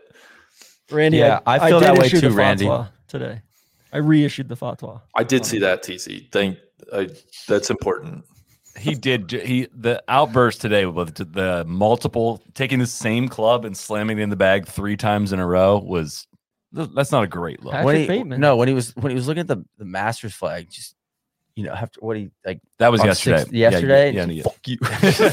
Who are you talking to? Until I hear whether or not I should accept his apology from Billy Payne, then I'm going to reserve judgment. Billy Payne should hold a presser. Exactly. Say, hey, our we hope we can get him back in our good graces. Idol Billy Ho did not live up to the standard that we expect. Yeah, I mean, nobody was asking for that apology. That's I don't think they were, right? It's just like, hey, maybe just like don't. I mean, he was a loon. Either just don't do that, or he got feature group coverage 2 days in a row. Exactly what I was going to say. They knew what they were signing up for. Yeah. They don't. He doesn't need to apologize to anybody. He's apologizing. These guys run hot. These guys are competitors. I'm sorry. He's apologizing because his official position at the tour precludes him from acting like this. It's true. So, can we talk a little Rahm? What's there to like? He shot 66 today. It was a great round. Yeah. I just don't know. He played a really sensible round of golf for the first time in ages, it seemed like. You gotta wonder. Perspective just set in. Has to do with the perspective. It just set in. Yeah. 72, 72, 72. Boom. Bogey free 66. That's that's the perspective that you can get from, you can't lose it. You can't win it on Thursday, but you can lose it. You absolutely can. I actually appreciated Rahm's post-round comments. He essentially owned up to, he's had some decent finishes on paper, today being one of them, but he hasn't truly competed or been there down the stretch in a major. And I thought, you know what? That's what I see myself. And so I want to give him props for recognizing that, stating it publicly. He moved up a couple notches in my book today. I'd love to hear you come on board the Rahm bandwagon, Randy. I know you've been not anti-Rahm, but he hasn't interested you very much over the last couple of years. Yeah, no, he's a big guardy relief pitcher. He doesn't aesthetically, he doesn't do anything for me. Who'd you compare him to? Todd Coffey? Todd Coffey, just pounding the zone with 94 mile per hour straight fastballs. He's eating innings though. Coffey ate a ton of innings for losing teams. Yeah, for 90 lost teams. For sure. He's got some Mike Stanton in him too. Like that's another comp. Did Vern really call his wife Keppa? I just saw that come through in the chat. I missed that. Unfortunately, you need to lay off Vern. Yeah, why are you taking all these shots at Vern? You gotta watch yourself, man. You can't be doing that these days. You can't be doing that with old people these days. I'm asking the question. All I'm asking is the question. Legitimately, Vern didn't sound like he was in the best of health today on the broadcast. Careful, TC. Neil's going to come after you. I don't know. I think that might be a bit of a stretch. I didn't think he sounded any different than he sounded last November. Now John Haynes is saying it was Jim Nance that called her Keppa. Very immediate correction. So I will not apologize. That's why I asked the question. I think you need to apologize then. I said Nance always nails the family tree. He played a perfect game. Perfect game. I was wrong then. I will apologize for that then. You know what? I know we bash CBS a lot. I know this is not going to be what people want to hear. I was very impressed by Nance this week. I missed his. I thought he had a lot of gravitas this week. Randy, I'm serious. Randy, what does that mean? What do you think? Oh, I'm serious as hell. What does that mean? I thought his questions were great. I thought he asked very considering the translator barrier, considering Randy, fuck you. That's a hard job. That's hard to ask people like questions that draw out emotion, especially when they don't even speak your fucking language. Oh, I thought he did a great job. It's real hard to draw emotion out of somebody who just had like the biggest moment of their life. Give me a break. I couldn't get over Nance. Nice tour. Randy's got a point, dude. I couldn't get over Nance giving all right. Giving Let's Roger go back and Goodell. listen to some old trap draw interviews, should we? Let's listen to some of Randy's questions. Randy's not getting paid $12 million a year. Hey, my buddy, it's Big Randy. How are you? Woo! That's electric. The people love that. Sorry, that's below the belt, Randy. That's below the belt. TC, you make a good point though. Nance found a way to fit in Goodell there. He gave Roger Goodell a hand job in the middle of the telecast. Yeah, that's gonna happen. Listen, there's some other contracts. There's some stuff going on behind the scenes that you don't know about. That's gonna happen. That's gonna happen. Did Nance? He did like vacate the premises. It seemed like for an extended period of time. He was laying out. That's what you guys want from him. I think he was on the phone with Romo. It's possible. You guys, God, you just can't make you guys happy, man. Are we gonna get out of here? Sure, we could do some coverage. Get out of here, you loser! Gravitas.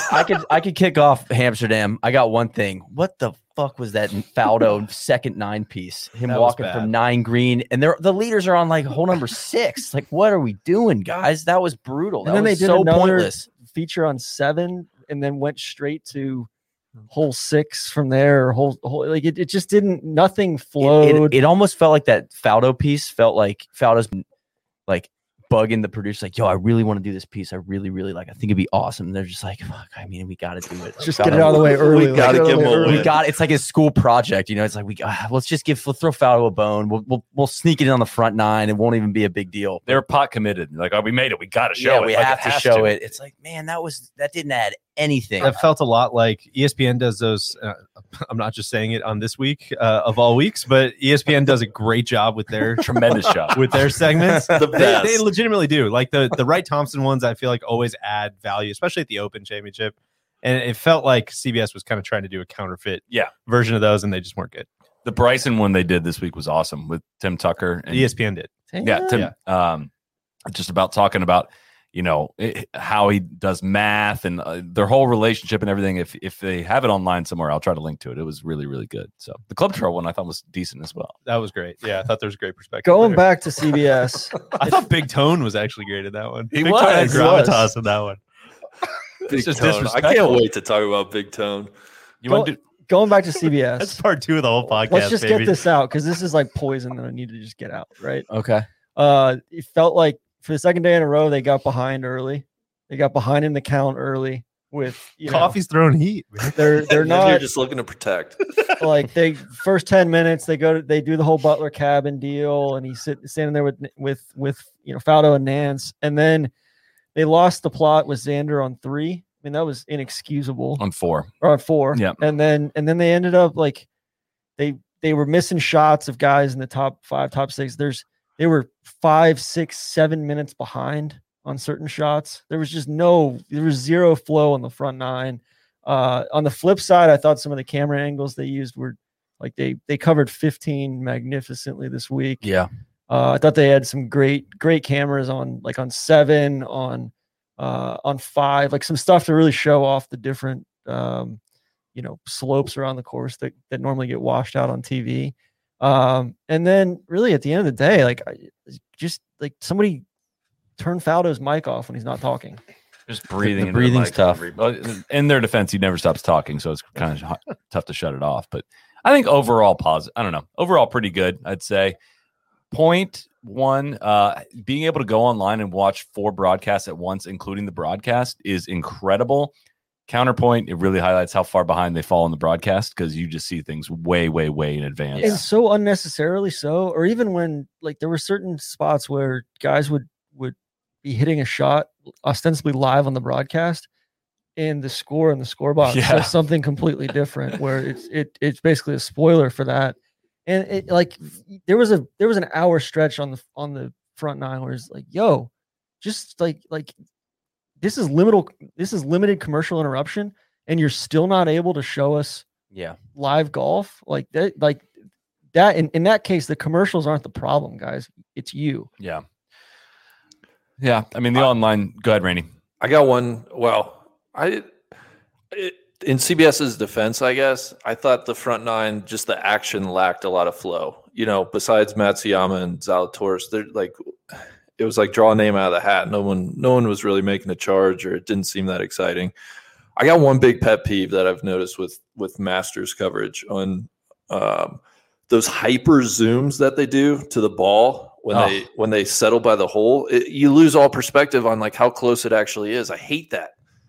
Great call. I agree. I'm right there with you. Thank you, guys. Randy, big. That's hard hitting. Just like don't zoom in that much. All I had to add, I want to double down on the different camera angles. I feel like we saw a lot of different stuff, and it really shows off Augusta National, probably in the best I think we've ever and seen the drones. So that was awesome. Some of the drone stuff, like I know we were watching with some of the wags, and it was like, oh my god, it's so hilly there. Right? Getting the people that don't watch a lot of golf, which is nice because you don't get a sense of that from the hard camera. There's some that I wish they would stick with longer, like lean into, like when they were showing the one on 17 that Xander's putting on 17. They had the almost like down the line from his putt. You could see how downhill it was and just how crazy that green was. Or showing Rose from the drone on 15 when he was chipping back up. I think on Saturday that was a really cool shot. And then the $15 million cameras that they're using, those super high def wide angle ones are so cool. I feel like the drone was a new toy for them in the fall, and they didn't really know how to use it that well. I mean, they did some good stuff. I feel like they seamlessly interacted the drones in this year, but I think the Venice Cam, whatever it's called, still was kind of a new toy. They're kind of showing off, and there's the next time around they'll probably be a little better at integrating that into the broadcast. Dude, I think that shot of Hideki leaving the 18th green, I know it's hard to screw that one up, but like that made it all. And any overuse they did of it through the week, I felt like that was justified by how awesome that shot was. Yeah. Got some more breaking news here. Mr. Nicholas has tweeted, I want, take note of this. I want to send my heartfelt congratulations to Hideki Matsuyama for his Masters tournament victory and for being the first Japanese male golfer to win a major championship. I'm not only very happy and pleased for Hideki, but also the whole golfing world of Japan. Not done. I've been blessed to spend a lot of time in Japan, and I know they love the game of golf. They're also very proud people, and they're even prouder today. I competed against the great Isao Aoki and know how revered he was and is. Hideki will also now forever be a hero to his country. I was able to watch every shot, and Hideki played beautiful. He kept cool and calm, got a bad break on 15, but was composed enough to stay in it. I felt bad for Xander, who played wonderfully and had every opportunity to put pressure on Hideki, but wasn't able to with a triple on 16. No mention of Barbara? Dynamite. No, I don't know where Barbara was today. I would say emphasis added by the narrator at their own discretion there. Just FYI. That was a lovely bit of breaking news. Thank you. What else? What else we got to get to? Finau, Big Tone. We shocked the world. We did it, baby. Top 10. Deej, what's Team Tone Ranger? How they feeling on the boards right now? For Tony? There's no Tony message boards. I'm only on the Team Rose message boards. You don't take a peek at the Tony message boards? No, because that's the whole bit. Solly's a moderator on the Tony message boards. You don't want to spoil the Let's Get It podcast for Monday. Let me spell it out. The whole bit for Team Rose was that there is no Team Rose. Nobody's on fucking Team Rose.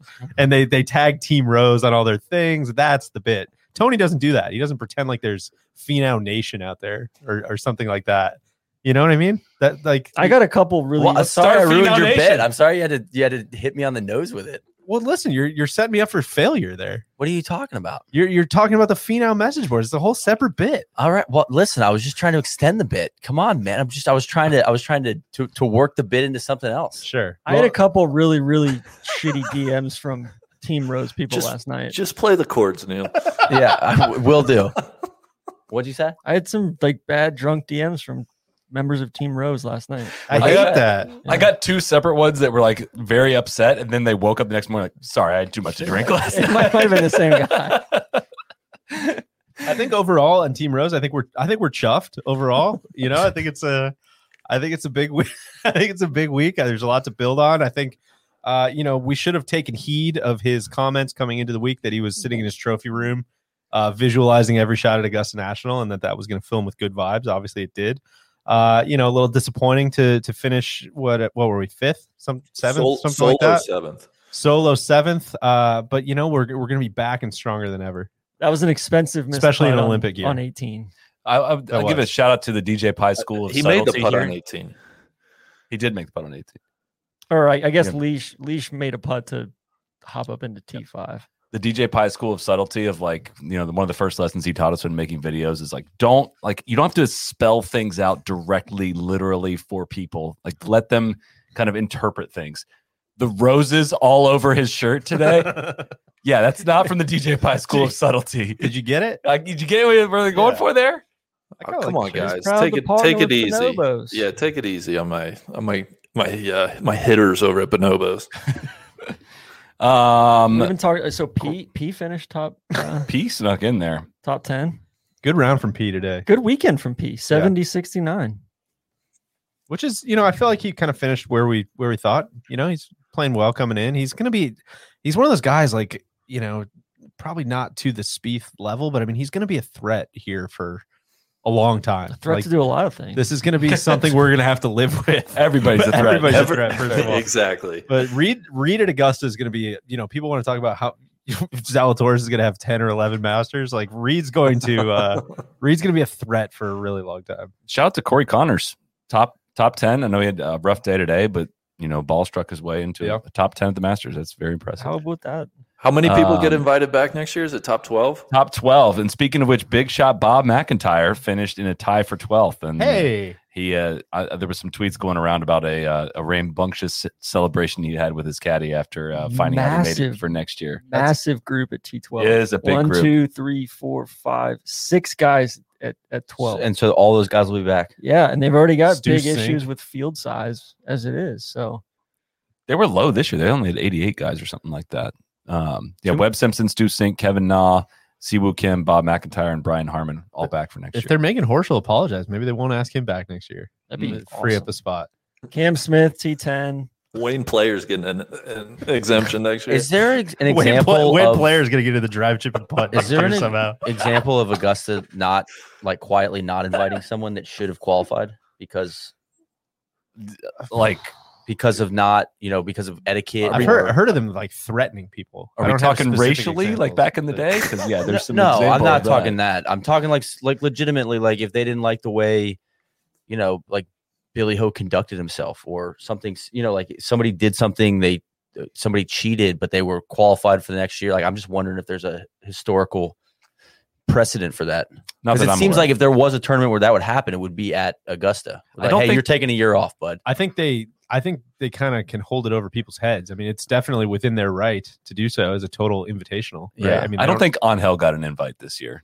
That's probably true. Not that he could have. Todd Chapman saying Gary McCord is a good example. Yeah, that's a good example. That's a good call. Yeah. I would not be shocked to see Used Golf Facts, not back on property next year. Interesting. After the cell phone debacle this year. What about my friend and mentor, George Gankis, too? Yeah. Gankis. That's alleged, but yeah, there was a couple of swing instructors that sounded like got escorted off property or asked to leave this year. Gosh, what else we got? You want to talk? Another shout out to Stu Sink for finishing T12 at the Masters at age 47. Yeah. I mean, that's freaking incredible. Yeah. Is it? Yeah, DJ was dogging him for being a big guy that babies the ball around. Oh no, I can't claim response. That's Tron and those are TC's words. I recognize those words. I've been on that block for Tron's gaslit me into that. I was going to say literally 15 years. I've heard that take. It's one of my favorite. You were trying to say that Corey Connors was that. I was saying that's not. I don't buy that. I was saying he has whiffs of that. No, seems like he kind of babies it around. No, but he's got the LPGA tempo, which you should love. I mean, it's like metronomic tempo. I think he, I don't think he babies it though. I don't think Corey Connors babies the golf ball. I'll have to look into it. Before we wrap up, if there's any other topics people want us to get us in the chat. Well, I was going to say big golfer. Yeah, I was going to say, I know we did pods throughout the week, but if people missed some of those, I mean, some of the guys who missed the cut, anybody want to fart on anybody who? No, we've appropriately farted on cut missers, I think. the only one that bears repeating. I mean, Dustin was really bad. That's tough. But do we need to mention Rory again, or is that just bad sport? Nah, I think we've covered. Well, Dustin went and played Champions Retreat today. Just hung out. Love that. You know. Do you think Loves the Justin's? game. Do you think he's back in Jupiter yet, as of this recording? Oh, I'd definitely say so. Now I think about it, yeah. Speaking of missed cuts, do you think they're going to retire any of the old guys? Marco Mira didn't seem to think that there was that, tap on the shoulder. He's like, I've heard some rumors of it, but didn't seem to think that was a real thing. Who's next? Larry Mize, Sandy Lyle. I don't think those guys are ready to. I don't think they're distracting from the quality of play. There was only one guy that didn't shoot around in the 80s, and it was your reigning U.S. Open champ, Tyler Strafacci. Didn't shoot around in the 70s. Or sorry, in the 70s. Didn't break 70, I should say. I'd like to see some of the old guys like Larry Mize and those guys. You can play in the tournament. You get to play 2 days no matter what, and you get to play the up tees. Hell yeah. You get to go play. Well, you're not in the tournament really, but you get to go play. You're a mascot. Don't listen. That was so much to ask for those back tees. He's just trying to undo his ageism. Don't listen to this. This was my commissioner for the day idea I had. You should play the Masters forever, but you get to lock in. It's like locking in interest rates. You get to lock in whatever tees what tees you won from. Yes. Yeah. I like that. But then you should have to use that same equipment too. Can we talk more Augusta? That's totally fine. Sure. The second cut's got to just go. It serves no purpose. Well, I think it does go into those firm greens. It seemed like it made it harder to hold a lot of those greens. I think it made a big difference. Massive difference between being in the fairway and being, especially on 13 and 15. Trying to hit like a draw. I mean, but it just slows the course down even more. It doesn't need to play any longer than it does. It doesn't when the greens are that firm and the fairways are soft and then balls stop in the rough. I just don't think that's really serving much of a purpose. They talked about that on 9, how they got rid of that second cut and Spieth's ball ends up rolling until it got into the pine straw on 9. I'd rather see the course play like that than, balls just kind of stopping it. I don't know. I just don't see what it really does. I'd be open to adding to speeding up the fairways. Yes. Right. But I don't on a hole like 10, I think the second cut serves a purpose of man, you're going to be stuck way up on this hill 30 yards back. You're not going to get the benefit of if you hit the fairway, you're going to get crazy run out. That's great. Even 10 wasn't running out that much this week. I know. And that's what I'm saying. Yeah. The fairways were too shaggy for sure. But the second cut, I don't feel like I'm a little indifferent, I guess. I think the Riddlers put the onus on the governing bodies to do what they need to do with equipment. And you think that's why the fairways were slower?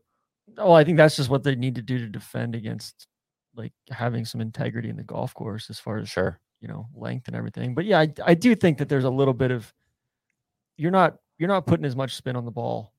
A little from that. Agree, but it seems to catch balls more than keep them going further into trouble more than it does really punish you. One question I have is which a few spots I guess they shaved down and took that cut away around the greens. What were the specific places for that? I don't know. I don't remember where.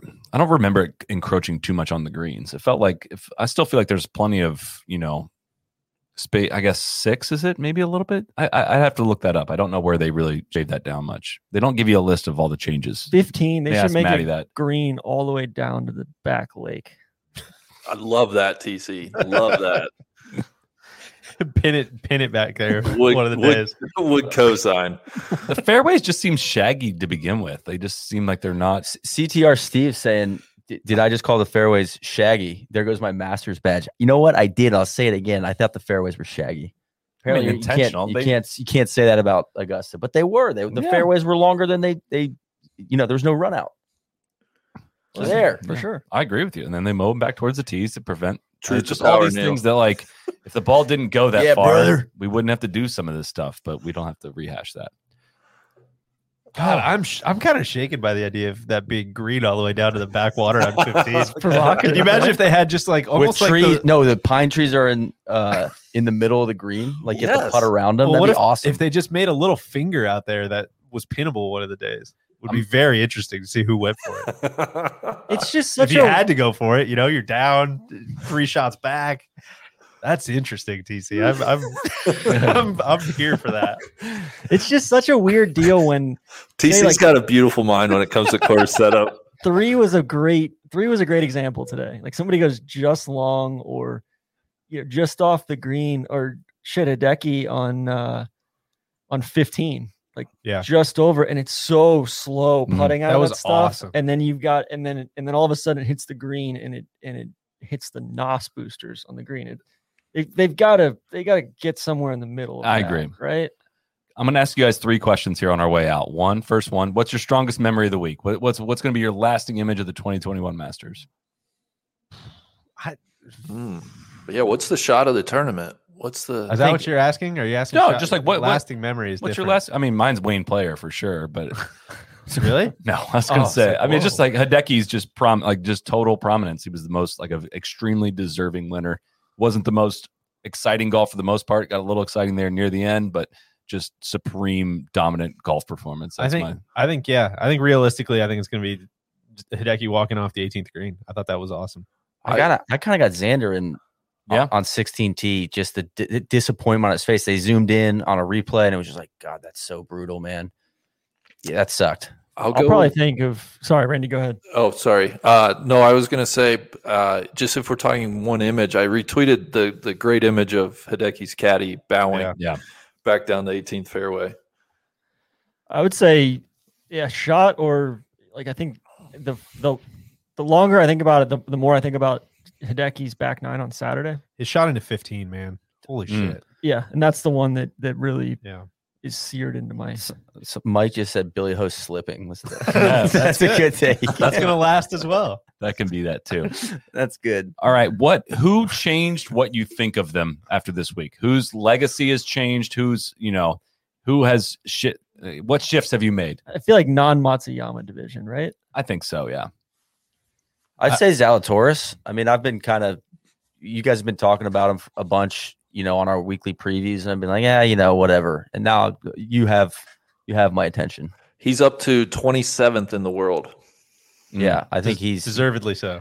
That was a bit. It's a bit of a Yado for him this year. I would say, man, I don't like this because it's gonna involve eating a lot of my own words, but I think it's Bryson at Augusta. At least for a while. I think it's taste it, DJ. I'm trying to be very humble here and explain why I'm changing my opinion, but I appreciate your guys' humility. Of course. It sucked ass this week, man, and it sucked ass in November, and he just looked so off, and that didn't feel like he just doesn't have it this week. That just felt like mass confusion, and it's possible that, like everything else, like he's gonna. He'll snap to and he'll figure it out because I'm sure he's going to obsess over it. But man, it sucked this week. And it just didn't look like, the guy that we thought was going to bomb it over all the corners and just have little flip wedges. It doesn't look good. TC? Oh man, go to somebody else first. So many different directions. I'm so overwhelmed. I'm going to say it's Rory. A great question. I'm going to say Rory. I was thinking Rory. Yeah, it's similar to the Bryson comments, or just what? Doesn't seem like it's going to happen for him there. It's probably maybe an overreaction to maybe his worst Masters performance he's had. But gosh, picturing him winning, like I can see a lot more top fives, but winning, like, did you see how hard that was for a decade? How good he played, and he won by 1. Like, do I think Rory's going to win one? Like, I'm really starting to convince myself that I don't think he's going to win one. I don't know, but Rory has that other gear where I still think he has it. I still think he has it. 7 years, man. And now other people have that gear too. Yeah, that's fair. I mean, Sergio, I get what you're saying. Won one. That's what I'm saying, though. Like, it's a place you can win at. If there's anywhere you can win when you're older, I feel like Augusta's that place, right? Where he could just. How old is Rory now? 30. In human years? Yeah, in human years. I think he's 31, 32, maybe. Who could possibly? I'm not ready to declare his chances over at Augusta. Yeah, I agree, but also I do think this was kind of a shocking. It was damning. It was damning. It was the 30, manner in which 31. Solly, he's the same age as me. Fuck, man. I really feel. I don't think you're going to win at Augusta either. No, I don't. To be fair, especially after this year. If you think the clock's ticking on Rory, it's definitely ticking on me. Not after those shaggy fairway comments. That's for damn sure. No, that's for damn sure. I don't know if I can co-sign it, Solly, but I very much. I feel where you're coming from. I'm in the boat currently. I just don't know if I'm signing up for a lifetime ticket in the boat. No, I'm not bailing on Rory. TC? Leash. I think he's gonna win one of these. So you don't think it's over for Rory, but Leash is older and no, Leash is he's a golfer. Rory's a guy that hits golf shots. or tries to hit golf shots. Leash is a golfer. You know what I think might be tough for Leash in some ways is like I almost, what's the right way to say this? I almost feel like his exemption is going to run out before his ability to win is going to run out. I was thinking about that last night a little bit. You know what I mean? Like I feel like he's going to, and no fault of his own, it's just the way it goes. But like he's going to fall out of the top 50 eventually, or he's going to not win a tournament, or like I agree. I think he's just a ball striker and he can contend there for a long time. But he's got to figure out how to get there. He's got to figure out how to punch his ticket. Well, and that's the thing. I think I was thinking about last night, like thinking about guys who I was thinking about Max, for instance, of like, hey, this has to be a super motivating thing to, like he stuck around yesterday on Saturday and watched Xander play around, and that's got to be a super motivating thing. Like, yo, I gotta stay at this high level. I gotta get back here. This is too good to miss every year. I never want to be on the couch sitting at home for this. And I think for Leash going through it, it's like he's played. He missed 2015, but he's played 16, 17, 18, 19, 20, 21. And, I don't see, like, it seems like he's obviously a shoe-in for next year and probably for the year after that. He's got two more shots here, and I don't see his game deteriorating at all. I also do want to just point out, as many of the commenters have, that the question was what changed the most in your mind? And the guy you picked to win this week, you also picked to win again. No, it just changed the fact that like I was thinking changed. I was thinking that like this we're was on to Cincinnati. I was thinking that this was his last good chance, right? That like this was his last good chance, and I don't feel that way. I think that he's got more left in him, and I think that we will see more of him at Augusta in the coming years. Did you give us yours, Randy? No, I mean I agree with Rory. Just for the sake of, I kind of hinted at it earlier, but I think. We can all say that Jordan Spieth is officially back. And at least from November, where he was a tie for 46th, I think in 2019, he had he tied for 21st, but he was just kind of band-aiding it together. The biggest thing for me is like, dude, he's had 5 top 5s since the start of February. He's competed at the Masters. I'm so excited for like him to regain that like spot at the top of the golf world. Which brings me to my final question. Steez Master 22 asked, how does Kiowa set up for Jordan and how many will he win by? Steez Master. Shout out to the Steez Master. Yo, Steez Master, thank you for that question. Appreciate that. Because I went from thinking like, I don't know if Spieth's ever going to win a PGA to now I'm like, oh, dude, like Kiowa should work good for him. It's the driving, right? Like if he's driving like this, it's a totally different conversation. Yes. That was the whole issue, was he was kind of, he's giving up yards and driving it kind of all over the map, and now he doesn't seem to be doing that. So if that is continuing, that's the career slam, huh? Then it's a very interesting conversation. But I don't know if he'll be my pick necessarily at Kiowa, but I don't know. I'm looking forward more to the Open than I am the other two majors for Jordan. I don't think Kiowa suits him, and I don't think Torrey suits him either. But Torrey definitely does not. I think Kiowa could work. I think greens are a lot different, right? Joaquin Neiman, Colin Morikawa, like just those, I don't know. Yeah, Rom feels like a great pick for Kiowa. I don't know why. I just Spieth just doesn't feel like he's, because he throws heat. That's why. We'll see. I think I'm taked out. What a week. Good stuff. Yep. That was there was people dogging this leaderboard. No, that was fun. I had a great week. I really, really enjoyed it. It was great for the Masters to be back in April. It's great for, things kind of felt a little more normal, I felt like, than this one, the one in November. So it was thrilling. I'm glad we had a good week. It was a pleasure watching it with all of you. It was a lot of fun. And you, Randy. And the live stream stuff has been great. Thanks everyone for watching the live shows. Amen. And go ahead and listen on the pod if you want to help us out with the numbers there too. That would help us a lot. If anyone is curious what the podcast looks like, there you go. This is what it looks like. Really sexy. Yeah. Just one more shout out to the Steez Master. Yeah, that's great. Appreciate that last question. Randy, we missed you in the Kill House this week, but thanks a ton for coming on all the shows this week. It was a lot of fun. Of course, guys. Thanks for having me. We'll be back next week. One more shout out. Jose Maria Olazabal. Made the cut. He played well. Made the cut. Hasn't made a cut since what, like 2014 or 2015? In any event. Yeah. Worldwide. It's pretty fucking impressive. And had some great quotes that you can look up at your leisure. But he was interesting. All right. Good night. Thanks, everyone. Cheers. Cheers. Be the right club. Be the right club today. Johnny, that's better than most. How about in? That is better than most. Better than most.